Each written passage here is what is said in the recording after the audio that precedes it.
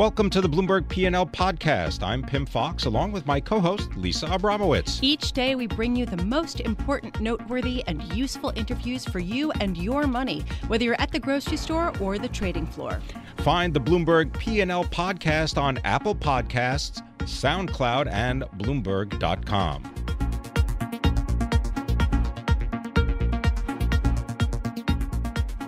Mike Regan, he is our Bloomberg stocks editor and the blogger at MLive. So he's really live. He's always live. Is the market live today? Live and direct. Right. It sure is.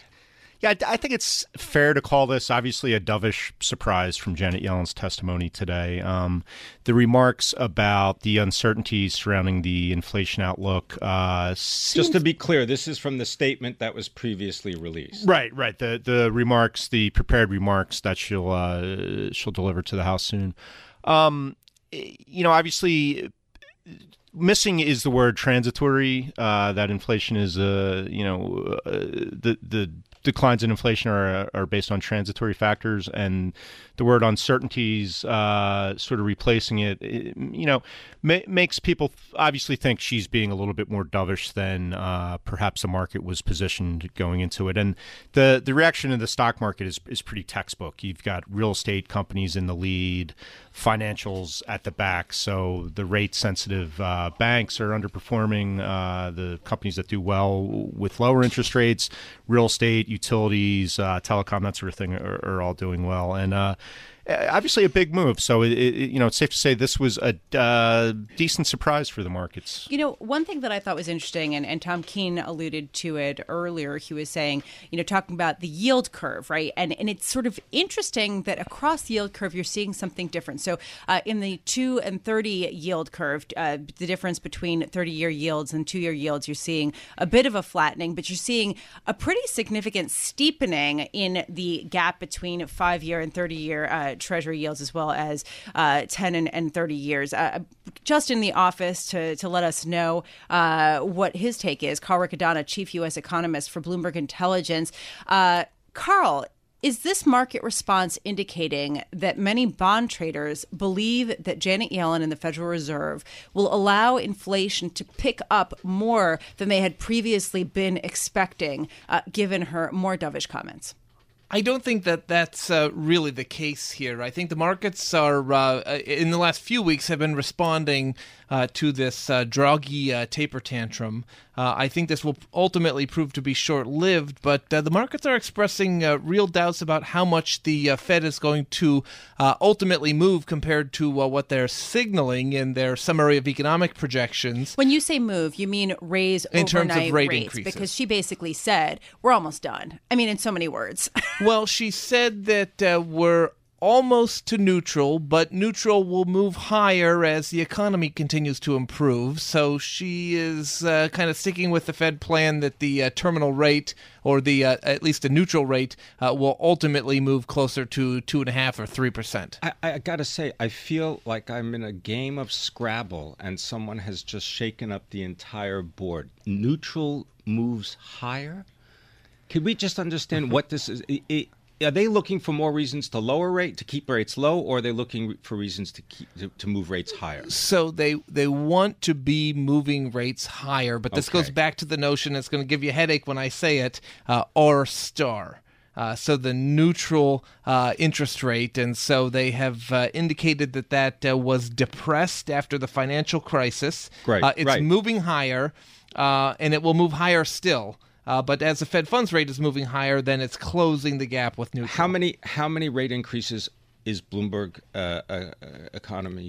economics forecasting for this year? Well, currently we are looking for one more this year, but it's really going to depend on the inflation numbers. The Fed is Why? Could raise more?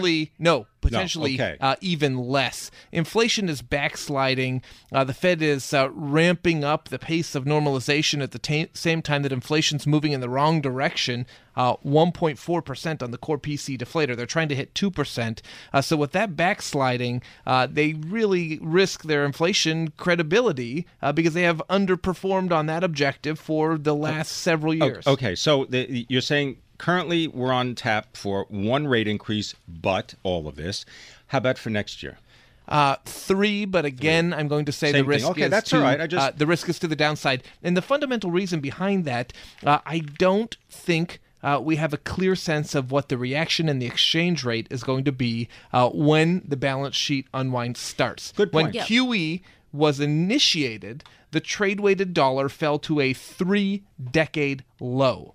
When you throw that engine into reverse, I think it's a big mistake to assume that we won't see dollar strengthening, although recent Fed comments, including Governor Brainerd's speech yesterday, tried to make the case that this will not be a significant driver of a strong dollar. You saw what happened. It's a very good point you make because, of course, this is what happened in Canada just recently. Absolutely. I mean, the Canadian currency dollar is levels 128. absolutely matter, and it matters to a lot more than just the export sector. Well, so right now we're seeing yields down across the board where people basically because of Yellen's generally perceived to be dovish stance. But I have to wonder, Mike Regan, how much this is a continuation of a play to safety or a flight to safety and an expectation that growth will slow because of gridlock in Washington that we saw really take hold yesterday in the wake of the release of emails from Donald Trump Jr. That seemed to show his full understanding of who he was meeting with and that he was going to be getting information that could be harmful to Hillary Clinton's campaign from the Russians. Yeah, there was a brief spasm of flight to safety yesterday after those emails came out, after Trump Jr. tweeted them, in fact, himself. But looking at the equity market now, Dow averages up 160 points above its record close. So it's hard to really say there's a flight to safety going on. And to be clear, I'm not saying that people are worried that the government's going to fall apart, but Dan Ivison of PIMCO put it eloquently when he said, look, this just makes it even harder for Congress to push through their proposals that could potentially help growth. This goes to your point, Carl, about inflation. How can inflation pick up without that fiscal stimulus that people were expecting that would only come with some kind of agreement and some kind of leadership in Washington, right? I mean, this is all playing into the outlook for growth, no? Ultimately, inflation will be a reaction to the pace of growth in the economy. So if we are meandering along at 2% growth, like we have for most of the current economic cycle, then we should see similar types of inflation results. So you can get past 2% if you keep rates really accommodative, if you have a fiscal stimulus package, but neither of those seem to be transpiring. So it doesn't make sense to me that policymakers are confident we're going to hit their inflation objective if they are dramatically accelerating the pace of tightening in an economy that has yet to show any evidence that it is bucking the trend that has prevailed for 8 years running. Very good point. Carl Riccadonna, please stay with us because we really kind of elevated the discussion to another point. You really made some interesting comments. And I want to bring in Chris Condon.